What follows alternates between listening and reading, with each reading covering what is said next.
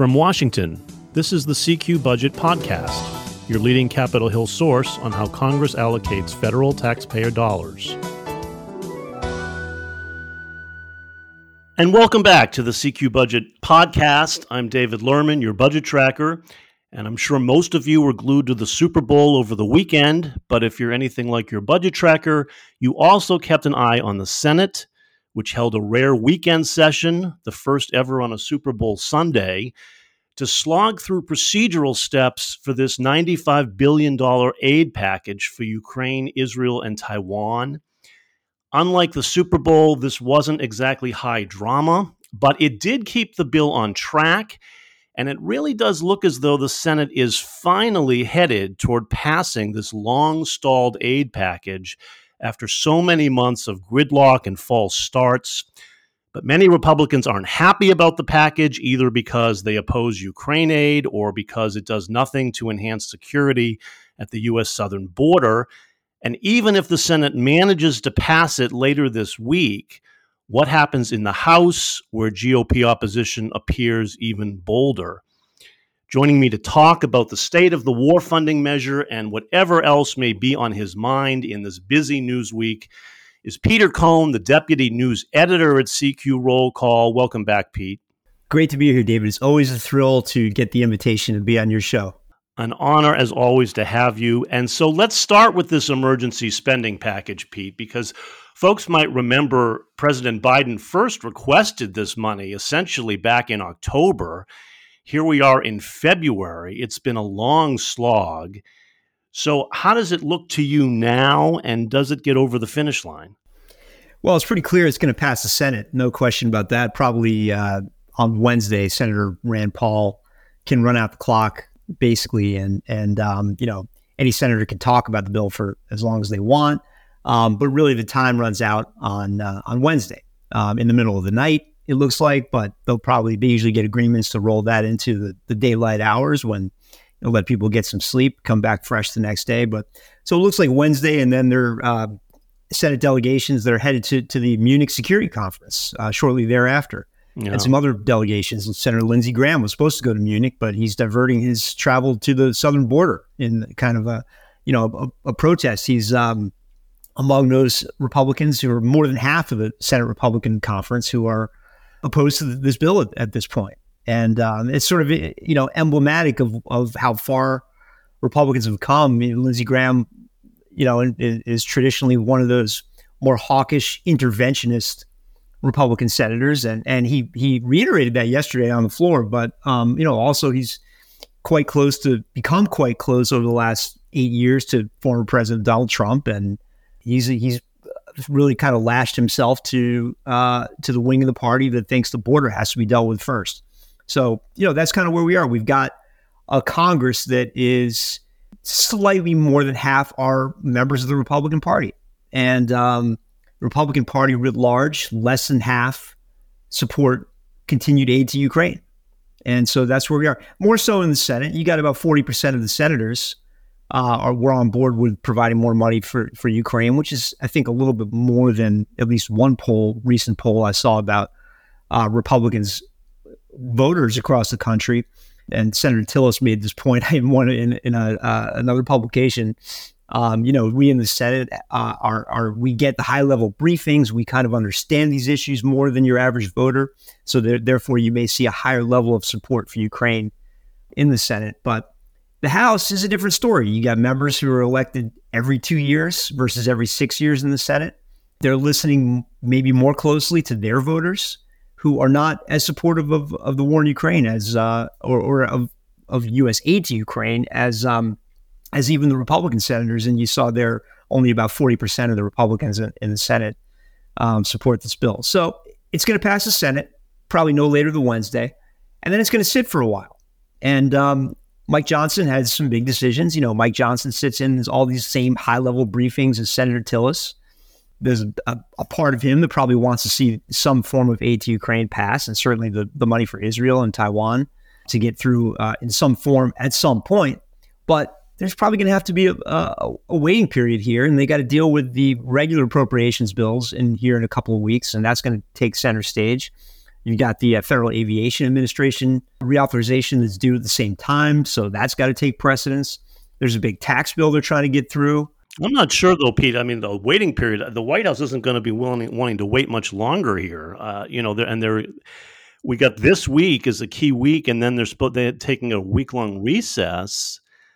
You think it's going to drag into March before we see anything? I mean, that's really going to raise hackles at the Pentagon, who say that they need this Ukraine money now. Well, the White House doesn't have a vote in the U.S. House of Representatives, so that's kind of where we are. The Senate's doing everything it can to get this over the finish line. The Pentagon would like to replenish its own coffers with the aid that's in this bill. I think about $35 billion would go to replenish U.S. military equipment and weapons.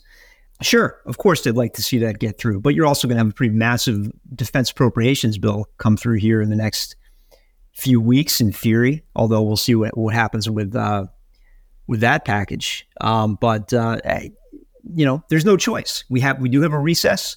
There are other priorities that are due. There's a March 8th deadline for all of these things, David. So, at some point the calendar takes over here. There's no deadline necessarily for the money for in this foreign aid package, except of course if you are concerned about what's going to happen on the ground. Yeah, I was going to say, but people are dying. That is a deadline there. Of course it is. But the House Republican leadership knows that too, and so do their members, and so do their constituents. Yeah, and Johnson there's no question. Johnson is in a real predicament now. It does seem as though he's trying to be amenable to this. He, instead of giving a flat no to this bill, which he had done previously. For months they insisted it had to have border security in it. Now it doesn't. But he did last week, instead of just giving a flat no, he said, let's see what the Senate does. And he left himself open here to some kind of compromise. But he is in a tight position. And it was striking to me, Pete, how the awkward position had even put Mitch McConnell in, who had been insisting for months and he's one of the strongest advocates for Ukraine. And yet, following the will of his conference, he insisted for months that it had to have border security measures in it.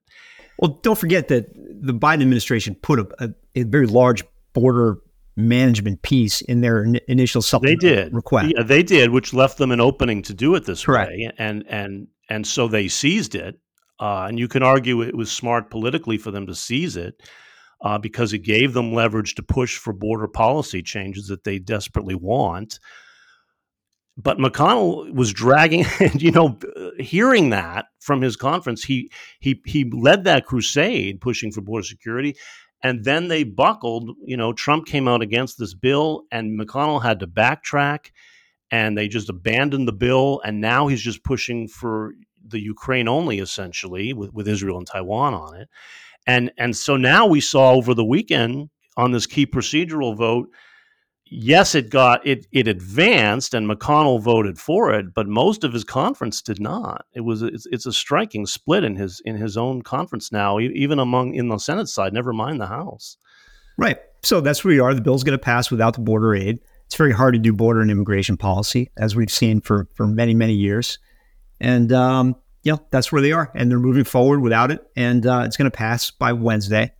And then it's going to go to the House, and it's going to have to sit for a while because there's just no time. They're not going to be able. You don't think, Pete, there's any chance the House just takes it up this coming week while they're still in session, or puts it on suspension to just throw it up there for a 2/3 majority? I'd say the odds are. You remember Animal House when they asked? Yeah. They talked about Bluto's grade point average, and they said John Blutarski 0.0. That's about the percent chance, I think, that they're going to put this bill. They're just going to take the bill up in the House, put it on suspension this week after it comes over from the Senate. Ouch. Those sound like pretty low odds. Yeah, pretty low odds. Now they could do, David, you wrote this in your column this morning. They could do a discharge petition in the House. There's a number of things you could do. You could do this, a division of the question. But these are all things you need a rule to do a division of the question, so you can vote on the pieces individually. So if members don't like Ukraine, they can vote against that piece of it. But they like the rest of it, they can vote for that piece of it. But you can't do that without a rule. And so you try and get a rule through this. Now, maybe you can get a rule out of the rules committee. I don't know. With that, you got 3 members of the rules committee that would probably not be in favor of that. And then you got to get it. Now, you've had Democrats come across the aisle to bail out Republicans on rules. Earlier last year, we saw with the debt limit vote. So it's possible Democrats could come over and help the Republicans out. But first, you've got to get it out of the rules committee. So, there's so many different variables here. Now, discharge petition, that could work. But, you've got 213 signatures on one right now. Could you, in theory, lure over a handful of Republicans? But, you might lose some Democrats, too, who don't like the aid to Israel. So discharge petitions, as you also pointed out, there's been studies about this. Discharge petitions are extremely rarely successful. Yeah. So there's just not a lot of appetite in the House Republican Conference for this. Again, if only 40% of the Senate Republicans are for Ukraine aid, you got to imagine that percentage is lower in the House, lower than 40%. So what are we talking about? Maybe 30, 35% of Republicans support this. So if you're in the leadership in the House, what is your incentive to go rush this onto the floor? Now, I know, yes, people are dying, but the argument from that faction of the Republican conference is going to be, yes, but people are dying at the border. People are dying of, fentanyl overdoses. I mean, that we've seen this over and over again. And also in Israel, why can't the Senate just take up our bill? Now, maybe they what they may do, David, is take up their standalone $18 billion Israel aid package. They could potentially do that under a rule. Now, that's something that, could very well happen. That's far more likely, in my view, to happen than they just take the Senate bill lock, stock, and barrel and try to ram it through. But if they just do the Israel bill again, I mean, what does the Senate do with that? I can't imagine that gets anywhere. David, this is why your show is so great, because you ask wonderful questions, many of which you simply don't have an answer at this point. Yeah, I mean, it is amazing how the dilemma this has put everyone in. Really, since October, this has been going. It's just astounding to me. What could be a straightforward aid package has become this political hot potato wrapped up in the border chaos that has just become. You can't discount public opinion here. I mean, senators who get elected every 6 years, they make this point that, they kind of have this holier than thou attitude about it, that they know better than the rest of the country. Maybe they do. They do have access to information that the rest of us do not. But public opinion here really matters, and especially in the House, where they do get elected every 2 years. And so that's kind of where we are. And, I saw a fascinating stat the other day that over the last 12 months, the front line in Ukraine has not moved. So that's despite, I think, $46 billion in military. Right. It has been a stalemate. That Russia's occupied about 20% of Ukraine now for quite some time. A stalemate, they're running out of soldiers, basically. Ukraine's going to run out of soldiers far faster than Russia, but Russia, historically, Russia doesn't really have much regard for the number of soldiers they throw at a military engagement. But the front line hasn't moved in 12 months. We've given $46 billion, another $30 billion or so in foreign assistance, humanitarian aid, and economic aid, and that's where we are. So the appetite of the American people right now is I think less than half overall. If you look at Republicans, Democrats, and Independents, it's something like at most half want to support additional aid to Ukraine. That's where we are. That's the political reality. But it did seem to me, Pete, that Republicans sort of shot themselves in the foot on this, and Democrats are almost gleeful now, because there was this bipartisan Senate border plan, at least bipartisan in terms of, the 3 negotiators who worked on it. You just said it right, David. You just made the point right there. It was cooked up in a room with 3 people. There were maybe a few other people who were kind of read into what was going on. They released 200 pages of legislative text on a Sunday night. They had no idea. Nobody had any idea what was in it, even after a couple of days of trying to study it. There's all kinds of misinformation flowing around about this. It's an extremely complex piece of legislation. The last time they tried anything like this was in 2013, and every Republican practically who voted for that got their heads handed to them. And of course, it went nowhere in the House. It's an extremely complicated thing. So you have people like Senator Mike Lee of Utah who go to the floor and say, look, we haven't had any time to look at this. You're not allowing us any amendments to it. Well, no, he didn't. Schumer had said he was open to amendments. If they had gotten the cloture vote on that bill, they were open to amendments. And now it's put them in the position of the Democrats can say, well, Republicans blocked that bill and blocked any chance of amendments on the border, so they can't cry wolf now and say we want border security because we gave them the chance. They gave them a bill. There was going to be an amendment process, and Republicans turned it down. That's what Democrats are going to say now. I mean, they've flipped the politics of it so that now they can say Republicans are the ones who aren't serious about border security. Sure, in a way, but I don't think anybody to this day really truly understands everything that was in that bill. And there was a lot of stuff in that bill that had more to do than just closing the border down in an emergency. There's a lot of stuff in there, a lot of provisions dealing with legal immigration, high skilled labor. There are lots of things Republicans and Democrats support. But there's also, in some cases, there are a lot more green cards as part of that bill. So if you're one of these restrictionist Republicans and you're looking at this, you're saying, oh, wait a second, this was sold to me as a border security package.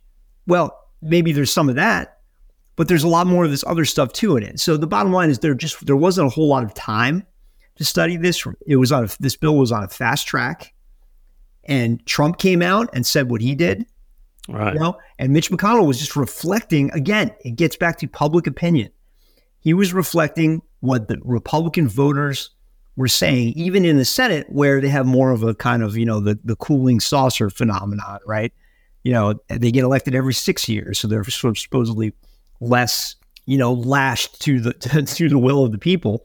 But still, they're reflecting what Donald Trump, the leader of the party, who commands far more respect with Republican voters across the country than anybody in the Senate, including Mitch McConnell. And that's what happened with that. And so they said, you know what? Why are we going to bother with this thing? Let's go back to the original. And look at the result. It's going to pass this week. That bill is going to pass in the Senate. In the Senate. That's correct. Look, it was never going to pass the House, even with the border provisions either. I mean, don't forget that. The bill was dead on arrival in the House, even with the giant 200-page border package negotiated by 3 senators. Well, it's still such a mess. It is amazing. I guess I was still holding out some hope that the bill could actually pass through the House too somehow. But you see no way of that happening. Not in its current form, and certainly not this week. Don't forget, we've got 3 weeks before the deadline for FAA, for funding for every single federal agency runs out. Right. So now look, could some pieces of the supplemental possibly migrate to the gigantic, it's going to be $1.7 trillion worth of spending we're going to see.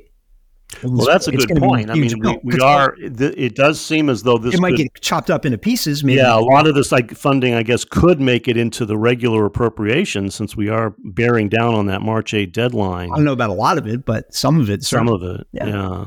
Yeah, you could see some of that. I mean, look, Europeans just stepped up with a giant economic aid package for Ukraine, divided into it's a 4-year deal. Much of it is loans versus grants, but in theory, once the war is over, the Ukrainian economy can recover. But it's about $13.5 billion a year for 4 years. It'll resolve some of the initial problems that Zelensky's government has with keeping basic government services functioning, keeping civil servants paid for the next several months, and but still, the U.S. is the only place they can really buy the type of equipment they need to fight the Russians on the ground. And, again, the front line hasn't moved for 12 months. So there's a bit of fatigue out there with continuing to pony up. Now, I'm not casting judgment on that. I'm just saying that's the reality that the politicians on the ground are dealing with in the U.S. Capitol. Right or wrong, that's where we are at this point in time.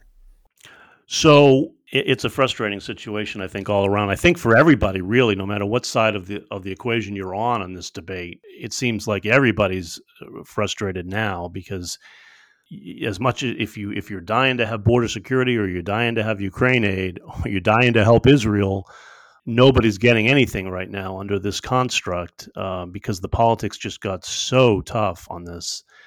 Welcome to democracy. Yeah, it's a mess now.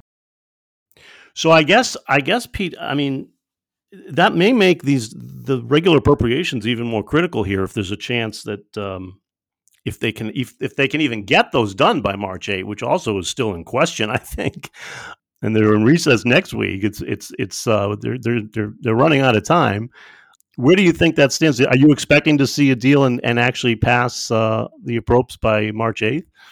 I don't know. I mean, it's possible they could get some of them done, but you got kind of maybe a less controversial batch in that first round that's due actually March 1st. You've got four of those bills for Departments of Transportation and HUD and USTA and the VA. I mean, there's going to be there's always a huge imperative to get the VA funding passed in a timely manner. So, I think they'll be able to do something. Whether we can get all the bills done on time by the second deadline, the March 8th, that's going to be a little heavier lift. So you may see a CR. It's possible you could still see a CR for the rest of the year for at least some of the government, and they could write it in a way that doesn't do too much damage. They could write it in a way that avoids the automatic sequester that would happen at the end of April. But also Republicans still kind of have that cudgel in their back pocket that if the Democrats won't come to the table on some of these policy rider issues, this is kind of what I'm saying, David. You asked me why can't they just use the next 3 weeks to focus on Ukraine? And this is why, because they got to turn their attention to these other things to avoid a massive train wreck at the end of Although, as you say, it's not clear they'll even be able to finish the appropriations by March 8th either. And our colleague Aidan Quigley had a story up on CQ and Roll Call just last week, I think, saying that they're nowhere on resolving the policy disputes in these bills. There's huge differences between the House and Senate still on these policy riders, which govern everything from abortion to environmental restrictions, gun control, you name it. And Republicans are looking for some policy wins. Mike Johnson was pretty adamant about that. And if they're going to fight tooth and nail on those, that really does bode ill for finishing these appropriations on time. So if we are looking at another continuing resolution, that I could see maybe then at that point some kind of deal cut on a CR that also includes maybe some of this war funding measures, some of the supplemental spending, and lump it all in and call it a day in mid-March. I mean, we've also got the president's ready to put out his new budget for fiscal 2025, we should say on March 11. So everything's colliding here pretty quickly. That's right, which is another reason why I think the Ukraine aid package story is going to lie dormant for a little while after Wednesday. All right. Well, on that happy note, do you have any other words of wisdom to share with us, Pete, on what we should be looking for? Or No, I just do want to direct our loyal listeners to the fact that the CBS network is a brand new show, prime time. Well, maybe a little later than prime time, but it is called Tracker. And I'm not positive that it was created in honor of our budget tracker, David Lerman, but I have a pretty good sense that they had our intrepid budget tracker in mind when they created this new action hero on CBS. So I commend everybody to watch that if they ever get a chance. You'll see the similarities, I think, between. Well, actually, I'm pretty sure that it was in no way made in honor of your budget tracker, and in no way resembles what I do or who I am or what I look like. I disagree. The CBS tracker is able to do daring rescues and reunite families within the space of an hour. And you're both action heroes, and that's what's important, David. I think we'll respectfully disagree on that point, but that's all the time we have for today. If you like what you heard here, you should subscribe to the CQ Budget newsletter, which hits your inbox every morning that Congress is in session. You can find that at cq.com. You can find all of our coverage on the budget and more at cq.com or rollcall.com. My thanks again to Peter Cohn, the Deputy News Editor, for joining me. Thanks, Pete. Glad to be here, David, as always. And thank you all for listening. We'll see you next time.